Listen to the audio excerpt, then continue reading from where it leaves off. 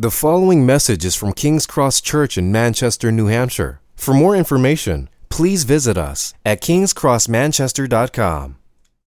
We're going to turn in our Bibles to Psalm 35. We are looking at the Psalms this summer. We love working through the Psalms one after the other. And so what that means is that last week we looked at Psalm 34 about desiring God and enjoying God. And then we hit Psalm 35 tonight. And one of the great things about working through the Bible sequentially is that you hit difficult texts. And so Psalm 35 is one of these difficult passages, and it is all about the justice of God and how we orient towards God's justice in Christ's kingdom. And just to be honest, I struggle to think through this and work through this, and so we're going to work through this together. And what I'm going to do is we're going to read the passage, and then we're going to pray about it, and then we're going to start looking at this together. Is that cool, guys? All right. Psalm 35. Contend, O Lord, with those who contend with me. Fight against those who fight against me. Take hold of shield and buckler and rise for my help. Draw the spear and javelin against my pursuers. Say to my soul, I am your salvation. Let them be put to shame and dishonor who seek after my life. Let them be turned back and disappointed who devise evil against me. Let them be like chaff before the wind, with the angel of the Lord driving them away. Let their way be dark and slippery, with the angel of the Lord pursuing them. For without cause they hid their net from me. Without cause they dug a pit for my life. Let destruction come upon him when he does not know it. And let the net that he hid ensnare him. Let him fall into it to his destruction. Then my soul will rejoice in the Lord, exulting in his salvation. All my bones shall say, O Lord, who is like you, delivering the poor? From him who is too strong for him, the poor and needy, from him who robs him. Malicious witnesses rise up. They ask me of things I do not know. They repay me evil for good. My soul is bereft. But I, when they were sick, I wore sackcloth. I afflicted myself with fasting. I prayed with my head bowed on my chest. I went about as though I grieved for my friend or my brother. As one who laments his mother, I bowed down in the morning. But at my stumbling they rejoiced and gathered. They gathered together against me, wretches whom I did not know, tore at me without ceasing. They, like profane mockers at a feast, they gnashed at me with their teeth. How long, O Lord, will you look on? Rescue me from their destruction, my precious life from the lions. I will thank you in the great congregation. In a mighty throng I will praise you. Let not those rejoice over me who are wrongfully my foes. And let not those wink the eye who hate me without cause. For they do not speak peace, but against those who are quiet in the land they devise words of deceit. They open with their mouths against me. They say, Aha, ha, ha, our eyes have seen it. You have seen, O Lord. Be not silent. O Lord, be not far from me. Awake and rouse yourself for my vindication, for my cause, my God and my Lord. Vindicate me, O Lord, my God, according to your righteousness. Let them not rejoice over me. Let them not say in their hearts, Aha, our heart's desire. Let them not say, We have swallowed him up. Let them be put to shame and disappointed altogether, who rejoice at my calamity. Let them be clothed with shame and dishonor, who magnify themselves against me.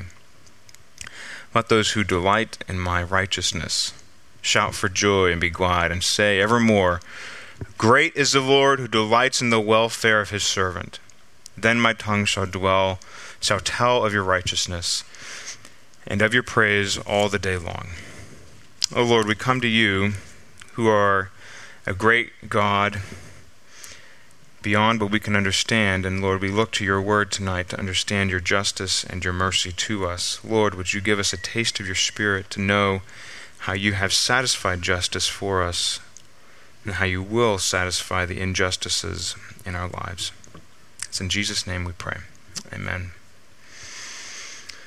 I don't know if you guys know the name Rembrandt. Art guy, right? Dutch. Rembrandt has some famous paintings. This is one of my favorite ones.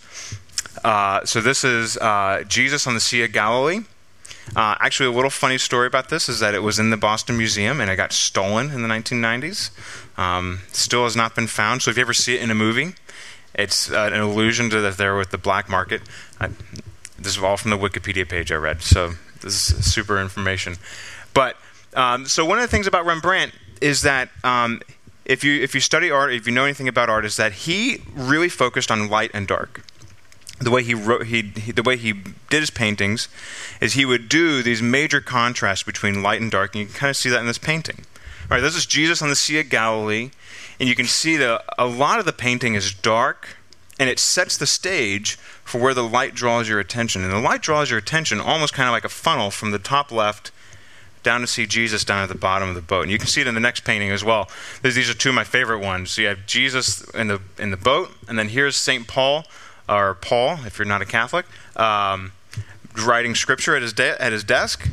And you can see that all this darkness, right? Paul is sitting in the dark, contemplating the mysteries of God. And then here the light comes in from behind him and draws his attention to the light of God's Word. So the point of Rembrandt's paintings were to use light and dark to draw your attention, to use the darkness to draw your attention to the magnitude of what the light was shining on. Right? But you couldn't have the light without the darkness, right? They both had to go together to give you the full picture of what was going on, to give you the full message of what was going on. And so when we come to Psalms 34 and Psalms 35, we have a bit of a light and dark contrast. Psalm 34 is all about taste and see that the Lord is good, right? God has delivered me, and I'm going to tell everybody about it and know that God's been good to me. Right? That's all about Psalm 34. And then to contrast it, Psalm 35, we just read it, it's pretty dark. The dark realities of life that God has delivered him from in Psalm 34, but now he kind of dwells on it a little bit more in Psalm 35 and says, here's what that darkness was like. Here's what the injustices of my life were like. I'm describing them, I'm talking about them, I'm bringing them up before everybody, and I'm saying them to God. So you have a bit of a picture of light and dark between Psalm 34 and Psalm 35. And that's the way it is with the Bible, right? There's a lot of parts of the Bible that are kind of dark and difficult to understand, and we often don't understand exactly what to do with them, right? We have all the wars in the Old Testament, and we have several Psalms in the rest of the book of the Psalms. They get pretty violent, get pretty dark, get pretty depressing, and there's kind of some ways to deal with that, right? One way is just to kind of say like, oh, well, that's not really the Bible. The Bible's message is all about God's love, and all that other stuff is really just kind of like not really a part of the Bible. What that does is it begins to take away half the picture, right? I mean, if you had a picture of light without the darkness to contrast it against, you wouldn't really understand. You wouldn't understand what was going on in the picture, but then if you realize it wouldn't fit or make sense with our lives. There's a lot of dark stuff that goes on in our neighborhoods, in our block, in our own hearts, in our lives. There's a lot of dark stuff, and if we just kind of like take away the dark stuff of the Bible and say like, well, that's not really the Bible and that's not my God, well, you're really kind of cutting yourself short of all that God offers and reveals about himself in the Bible for us. So what we're going to do when we look at this psalm is we're going to be looking to try to understand, what do we do with this passage? What do we do with this chapter of the Bible? Or how do we even engage with these dark topics of the Bible, right? That these parts of the Bible where it seems like it's vindictive and it's mean and it's all that judgment stuff. What do we do with that?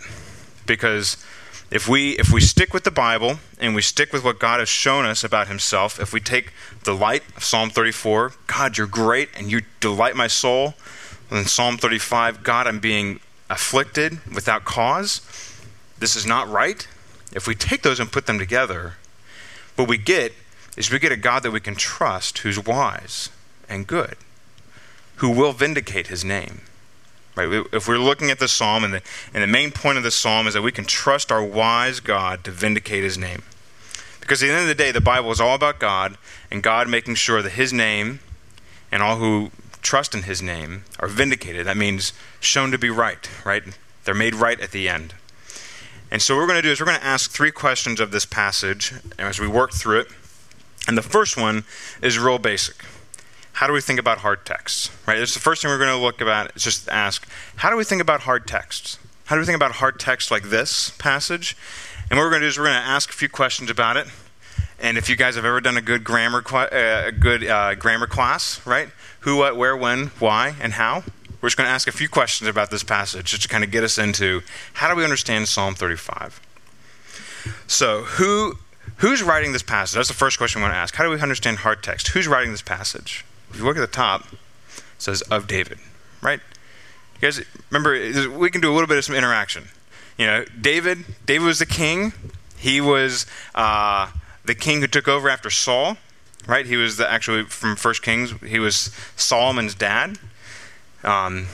David is said to have been a man after God's own heart, and he was the king, right? And he was graciously selected by God out of all this kind of chaos that was going on in the country to be God's representative, to be God's king, to lead God's people. So the next question is, what? What did he write? What did he write in Psalm 35? He wrote about, and if you look at verse 7, this is kind of like the main point, or the main kind of issue in Psalm 35, for without cause they have hid their net from me. David is being afflicted without cause, right? He's done nothing to provoke them. He's done nothing to get the rabble-rousers at them. He hasn't put out a tweet that made them think, look, this guy is the worst king ever, right? He didn't have a Twitter account to make people question his judgment all the time, right? He has, without cause, had people come after him for no reason. They are trying to curse him and undermine him and gossip about him. They're called the wicked. And so David is writing about this experience, right? That, at face value, David's just saying, here's my experience. Without cause, they're coming after me. Where, the next question is where, right? How do we understand hard text? Like, well, where is this text in the Bible? Well, where is this text in the Bible? It's in the Psalms. Yeah, it's a real easy question. It's in the Psalms, right? And the Psalms is a collection of prayers, right? It's a collection of people's experience, the full range of human emotion. The full range of human emotion directed towards God. But not only that, where is it in the Bible? It's in the book of the Psalms, but it's in the first book of the Psalms, right? The Psalms are broken up into 5 books. And the first book, except for 2 Psalms, are all written by David. And the book of the Psalms has a trajectory that says, the king is God's, and by the end of the Psalter, end of the book of Psalms, it's all about God being the king, right? That has this trajectory of like, David starts out as God's king, and it ends with God being the king of the nations. That's the way the direction of the book goes. And so the first book is all about God being a king, and it's not just this random collection. It's all about David being the king. So David is God's king who's a representative of God in the first book of the Psalms. And when is it written? So this is one of those tricky questions with the Psalms. So we're just trying to walk through these questions to try to understand how do we get our handle on these Psalms. So Psalm 35, we have no idea when it was written in terms of timeline. Like, I can't tell you that it was written yesterday. I can't tell you that it was written 5,000 years ago. It was written by David, so it was written during David's lifetime. But the book of Psalms was collected in the storyline of the Bible. It was all put together at the end of the storyline of the Old Testament. It was all put together after Israel had been decimated out of their own homeland. They'd been taken out. They've been gone. They've been in Babylon for a long time, and they're all coming back to the promised land. And that's when the book of the Psalms is collected and put together. So it puts a little bit of a different tone on the Psalms when they're ordered together and put together, when you recognize that they are put together after all this major suffering, right? It's kind of like if you ever sing Southern spirituals or black spirituals from the South, right? They take on a different meaning when you sing these songs, right? There is a balm in Gilead to make the wounded whole. There is a balm in Gilead to heal the sin-sick soul. Sometimes I feel discouraged and think my work's in vain, and then the Holy Spirit revives my soul again, right? That's a great song, but if it's written by slaves who are trusting in God, when they sing, I think my work's in vain, adds a little bit of a different tone to it, right? So when you look at a psalm like this that talks about God's enemies, having pillaged and come against God's people, God's king, it takes on a different tone, doesn't it? It takes on, this isn't just kind of like David had kind of like a feud on the block, and there were some guys who were like spray painting his front door. Like, no, this has the tone of, no, we've been wronged. This is serious. I've had people come after me. This is unfair, and they've taken everything away. All right, so that's when it's written, right? Not sure when, in terms of during David's lifetime, but in terms of when it's placed in the Bible, placed after this major suffering. Why is it written? And this begins to get us into the key of the psalm. This part where it says, of David, is really important for why this psalm was written. See, David, as the representative of God, the king of God's people, if somebody came after David, if somebody came after David specifically as the king, it was like attacking God. It was like attacking God's purposes on the earth. It was like attacking God's message and purpose, right? So it's like if somebody wants to kind of like undermine the Patriots' reputation, right? They go after Brady or Belichick. Sorry, I name dropped out of my head for a second, and Bill's looking at me in condemnation. No, so you go after the figureheads. You go after the key guys when you're trying to undermine somebody's reputation and purpose.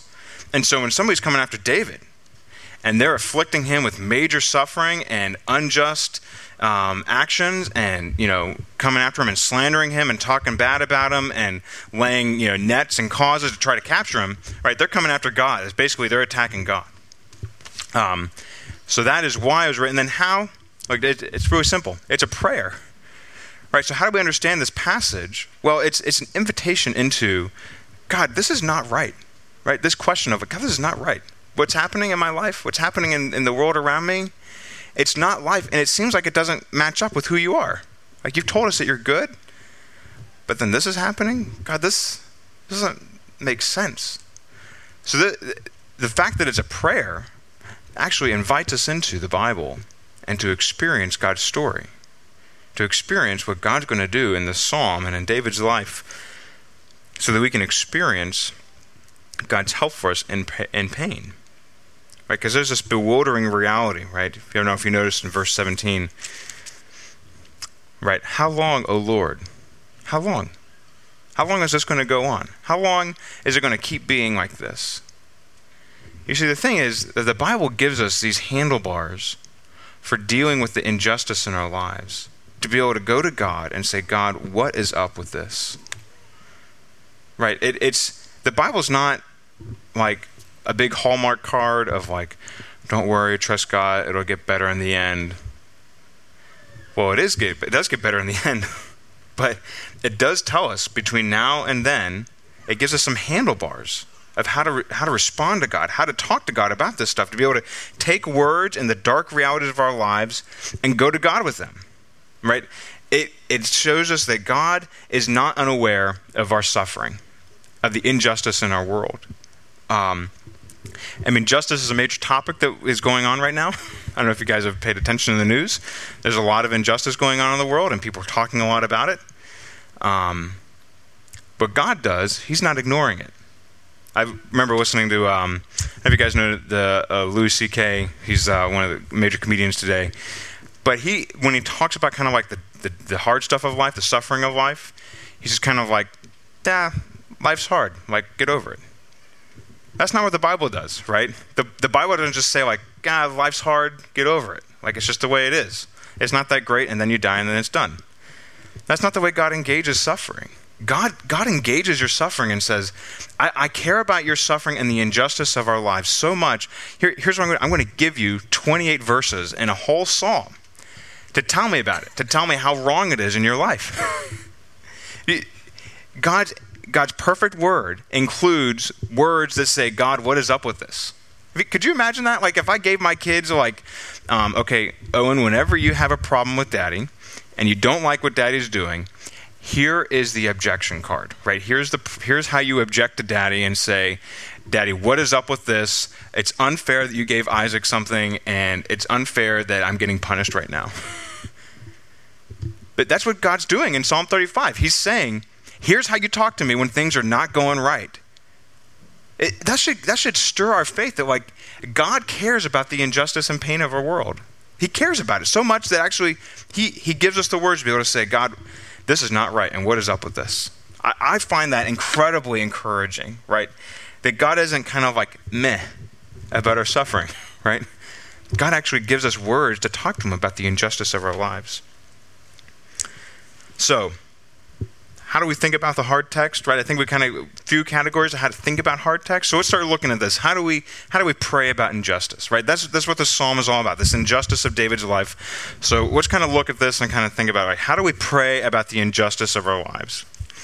Right? The first thing that we just kind of notice off the bat is we acknowledge its reality, right? There's all through this psalm is just David saying, like, what is up with this? So there's like 6 ways that he talks about the reality of the injustice in his life, right? It's unprovoked attackers in verse 7 through 8, right? Without cause, they spread their nets for me. They're coming after me, right? They're laying the trap. They got the booby trap, like like the little like invisible string as you walk through the door, right? They're laying the trap for me without cause, right? They are weak. And the weak and the violent are oppressed, right? You notice in verse 9 through 10,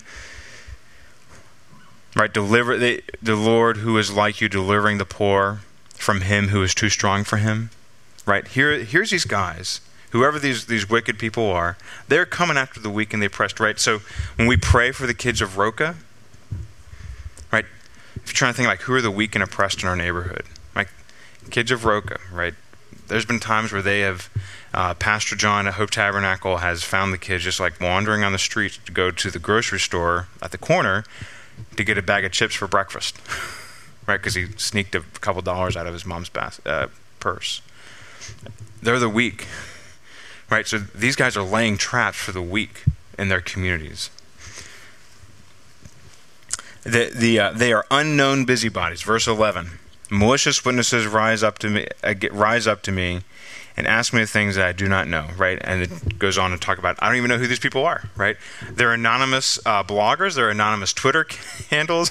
They're anonymous sources saying like, hey, did you hear this thing about Jacob, right? Actually, nobody's done that, just so you know. But these are like unknown busybodies who are coming after him and saying like, talking about him behind his back, right? Secret leaks about his personal life that are not true. Betrayal of friendship, verses 12 through 14, right? They repay me evil for good, right? And talks about, look, when they were sick, bro, I was setting up the food train. I was getting them food. I was going to Walmart. I was getting them Tylenol, and I was getting them Gatorade. I was making them ramen noodles. Actually, if it was Jen, it was better food than ramen noodles. But I was making food for them and caring for them, right? And then what's the heck? They give me the payback is they give me a bunch of gossip stew, handing it out, and telling people all this bad stuff about me, right? Betrayal of friendship. They were going behind his back and they were throwing slander at his friend, right? Unknown scoffers at weakness, verse 15 to 16, right? None of us like to admit our weaknesses or know that like, hey, I'm not great at stuff, right? Right, and I'm not talking about like, I'm like, I can't get my email box to 0. Like, that's not like a real weakness. Like, a weakness would be like, I perpetually forget to put things in my calendar, or I don't remember my wife's birthday, or for the life of me, I just cannot figure out how to organize my life. So they can get progressively like weaknesses. But could you imagine like, somebody's saying, like, can you imagine, like, Jacob doesn't know how to get his life together. Like, can't put things on his calendar. Like, doesn't know how to get his to-do list done. Like, who is that guy? Like, why is he in charge? Like, why is he the pastor? Talking about our weaknesses that, like, look, like, they're not bad. Just there's parts of our life that we aren't good at. But then using them as weapons against us. And then verse 19 through 21, right, they're deceitful. So this is, the picture just keeps getting darker, right? They rejoice over me who are wrongfully my foes, and they let not those wink the eye who hate me without cause. So wink the eye, like what's up with that phrase? Like wink the eye is kind of like saying one thing and meaning another, right? It's a bit of like a phrase for like winking the eye, like, oh, I'll be there.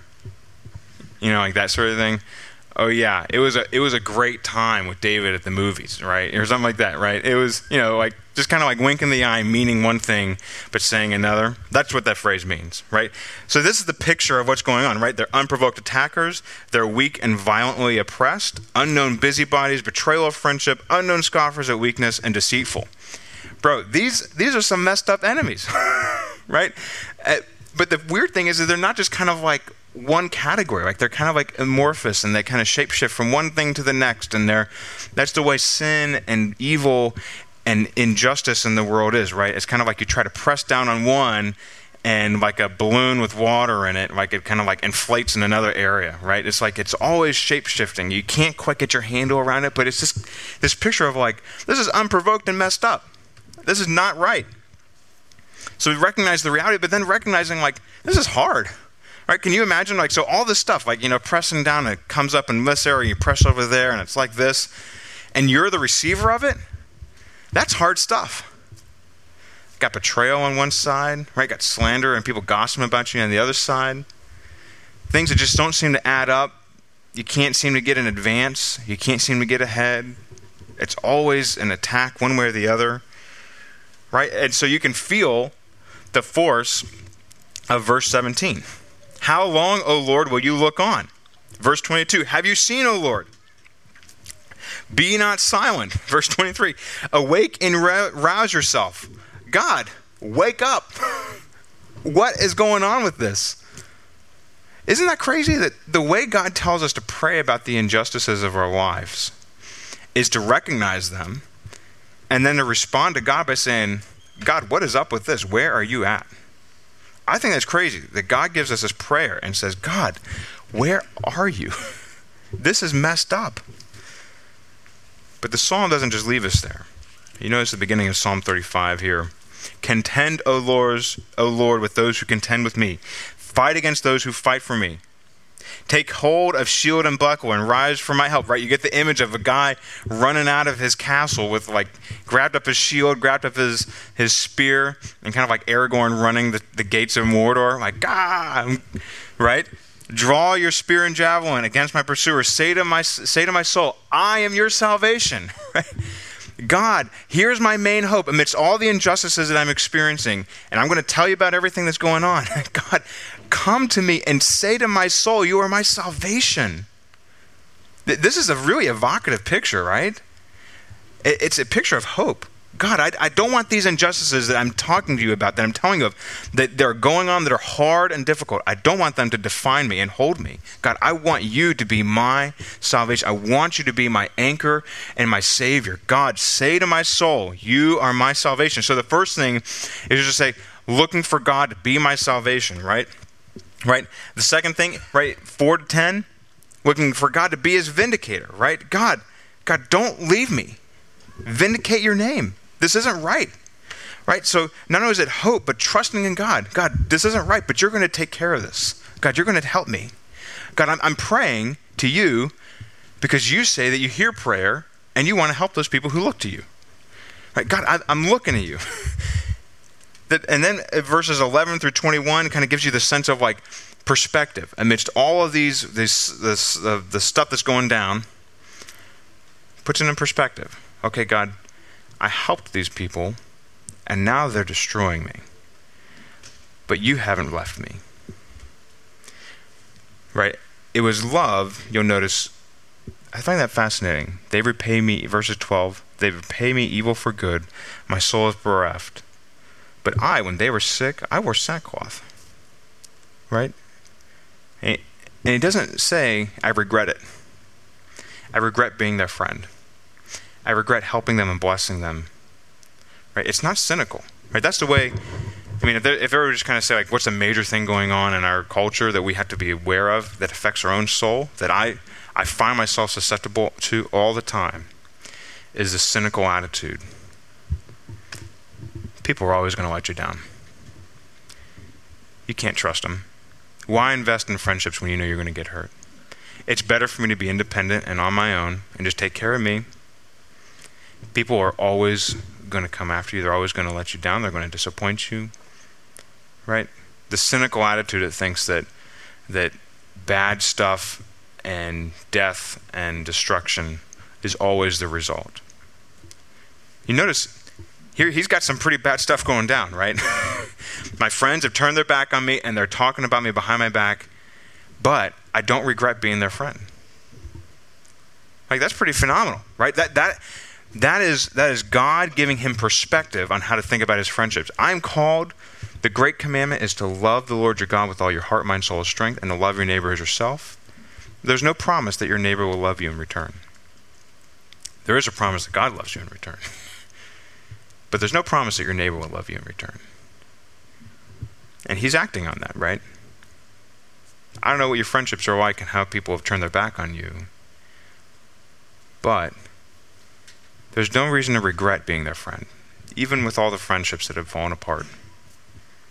All the bad things they've said about you, all the slander they've spread about you, all the ways that you have fasted and prayed for them, maybe. Hours crying, trying to figure out how to save the relationship, and it just will not be fixed. There's no regret for the friendship here. I think because David recognizes that his friendship and the reward for his friendships are in God and not in people, because people will let you down, right? If you want to know, just to give you a heads up, as your pastor, I'm going to disappoint you at some point. But your prayer shouldn't be, God, give me a better pastor, even though maybe you should pray that. Your prayer should be, God, give me more of you, right? We don't regret the friendships and the ways people disappoint us because we get God. That's what Psalm 34 is all about. Right? And then he ends the psalm, verses 22 through 28, by celebrating. God, here's the thing. Here's how I pray about the injustices in my life. I want your name. I want your name to be vindicated. You know, that's one of the things going on in this psalm.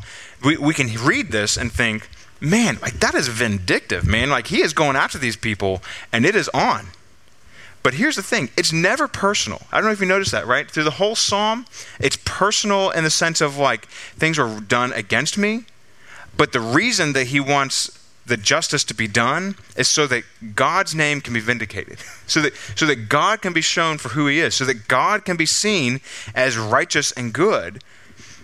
And that's why it's important that it's written by David, right? God's representative, and not Jacob. Just a regular old dude. This is about God making his name look great. Because God promised to be good, and when bad things happen, God, you're on the line for this. How does this measure out? You're the one that said that you're going to be good and just. So God, I'm bringing it to you because you've got to make this right, not me. Right, you understand that perspective, what's going on there? I find that what this does is, again, these sort of psalms is they give us language for the suffering and the injustices of our lives, right? The wife who's been, like a friend of mine, I remember, wife who's been faithful to her husband for 15 years, comes out that he's had an affair, leaves the faith, leaves her. Now she's got 4 kids in her hands and try to come up with a job, try to provide for her family.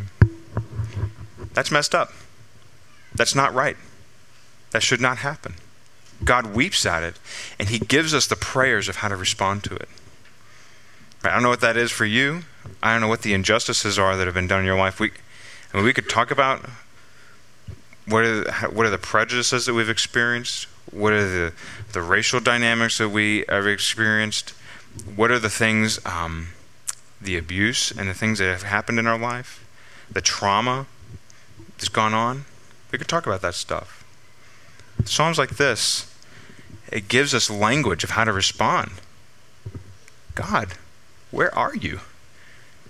Where are you, God? Say to my soul that you are my salvation. Right, and this isn't just unique to the Old Testament. You can look at 2 Timothy 4 if you want tonight. You'll see a prayer by Paul there. It's kind of a prayer, kind of a report, where Paul goes into like, look, everybody deserted me. Everybody left me. Except for Mark, who actually betrayed me at one point, and now he's my friend again. Right? But there's also Alexander the coppersmith. And may God bring judgment upon him, right? Because Paul recognized with David that when somebody comes against the gospel and they come against us specifically because we're Christians, they are coming after us, not because of anything special about us, but totally because of Jesus. Right? And it's Jesus that we want vindicated. We want Jesus to be seen to be great. And Paul's praying the same thing. One thing I want us to see here is also that David's prayer is not to... David's prayer is, his hope is not in the problems being solved. His hope is in God solving. Right? His hope is in God. Right? We can look at our problems, like the way that we talk about social injustice these days tends to have the flavor of, if we just got rid of all of racism, the world would be right. Right? If we just got rid of all the sexism going on in the world would be right. Right? It makes the problem, the solution of the problem, like that's the savior. Right? Once we get the solution for the problem, that's the savior. David's looking for God to be the savior. God is the one who will be his help. Right? So the problem's being solved in your life. The more important thing is that God comes in, not that the things gets fixed. That's... We good, guys? Sorry. I know that we're laughing about the phone thing, but it's not a big deal. It's a new phone. It's okay. It's okay. That's normal. Yeah. So we're going to look at the last thing here, guys. How do we trust our wise God for justice? You guys hanging with me? Is it a little warm to you guys here? We're good? So we've been looking at how do we understand hard text. And what I'm trying to do there is equip you to how to read these Psalms and to think through them and how to think through them with your non-Christian friends of like, this is actually help for you, right? And then how do we pray these Psalms, right? How do we take these difficult texts and turn them into real prayers? And then how do we take these difficult texts and how do we trust our wise God for justice? Right, we could go through the list of all the injustices going on in our world. I have to admit that when it comes to this category, I just feel incredibly small and ignorant, and I just don't understand. Right? I just think about, we talked a little bit about the racial stuff. I don't understand how to think through that, to be honest. Actually, our friends at Risen Hope Church down in Philly, they're doing some great work, and I'm trying to lean into them to try to understand this stuff. I don't understand how to think through this really well. Right? More on our side of the city, I think of the drug stuff and the collateral damage of the drug stuff. How do we trust God with the injustices of a little boy not having his mom on Mother's Day for the last 3 years? And the injustice of that for his life. Right? How do we think about that for the tragedies that we learn about in our families, that we see in our friends around us? How do we do that? How do we think through that?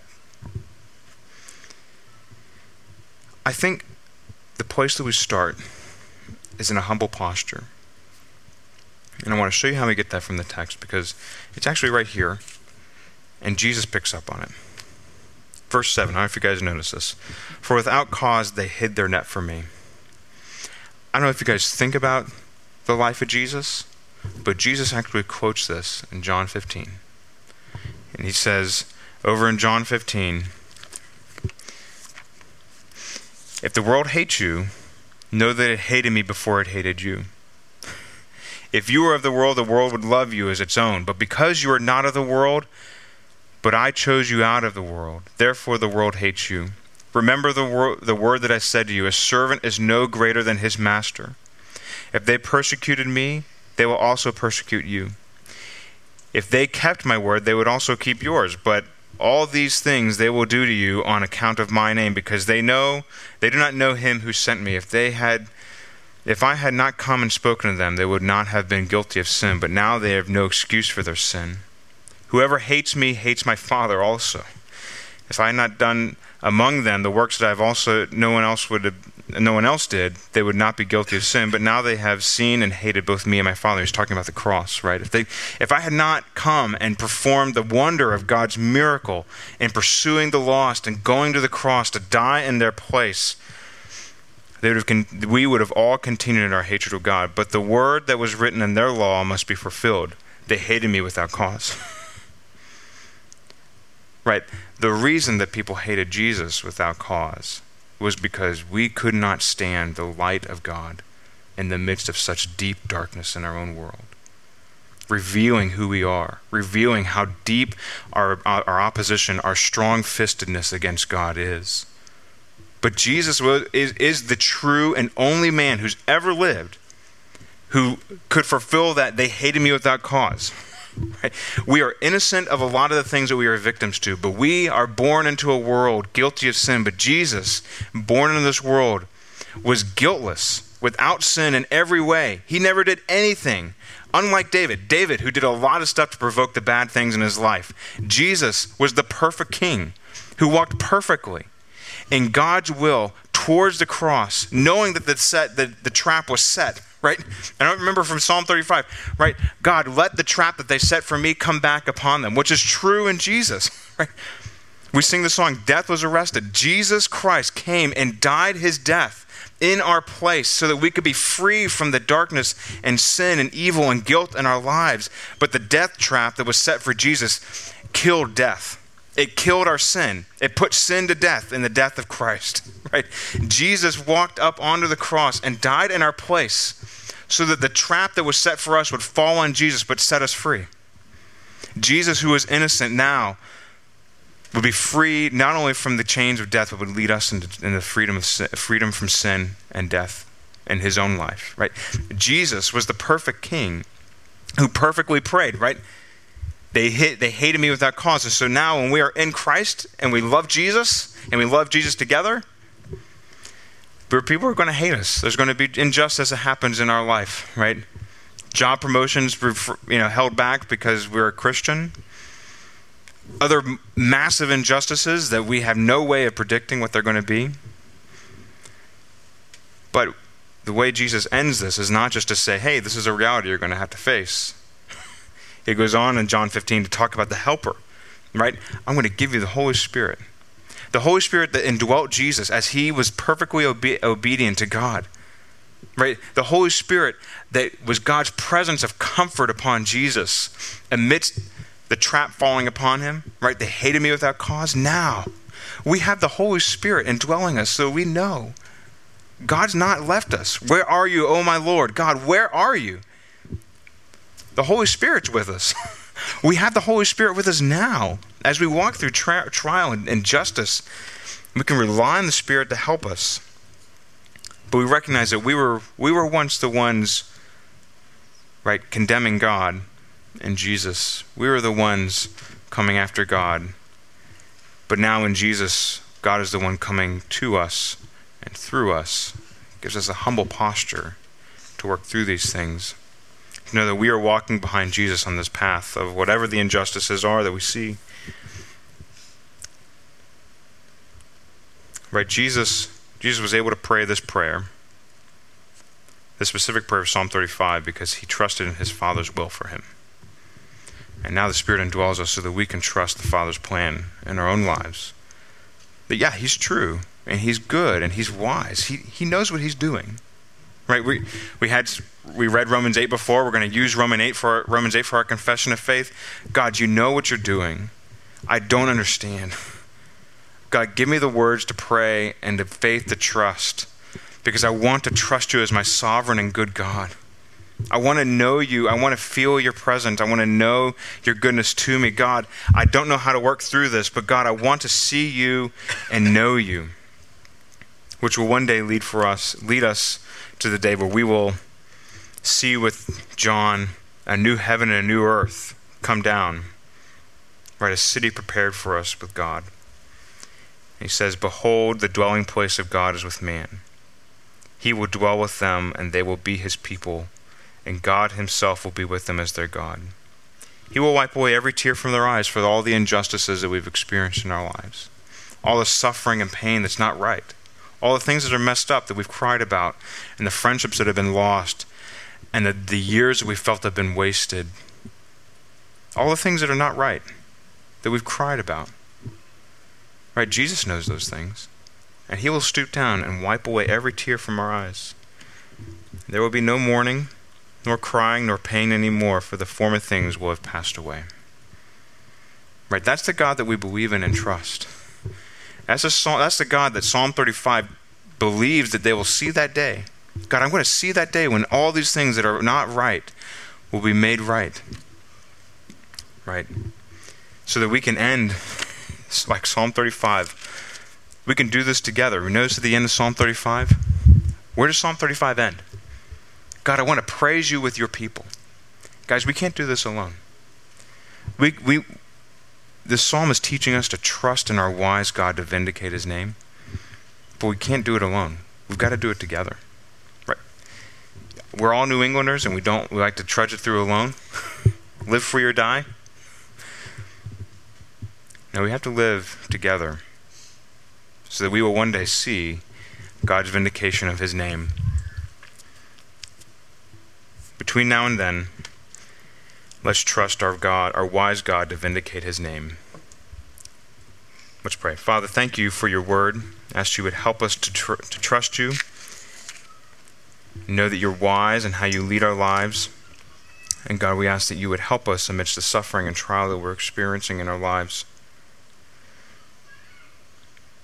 to know that you're wise and good, that we can lean on you and know your nearness to us. In Jesus' name we pray. Amen.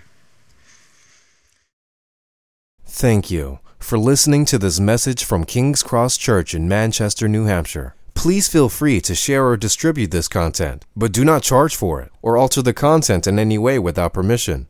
King's Cross Church exists to treasure, proclaim, and grow in the gospel of Jesus Christ. To find out more about King's Cross Church, please visit us at kingscrossmanchester.com.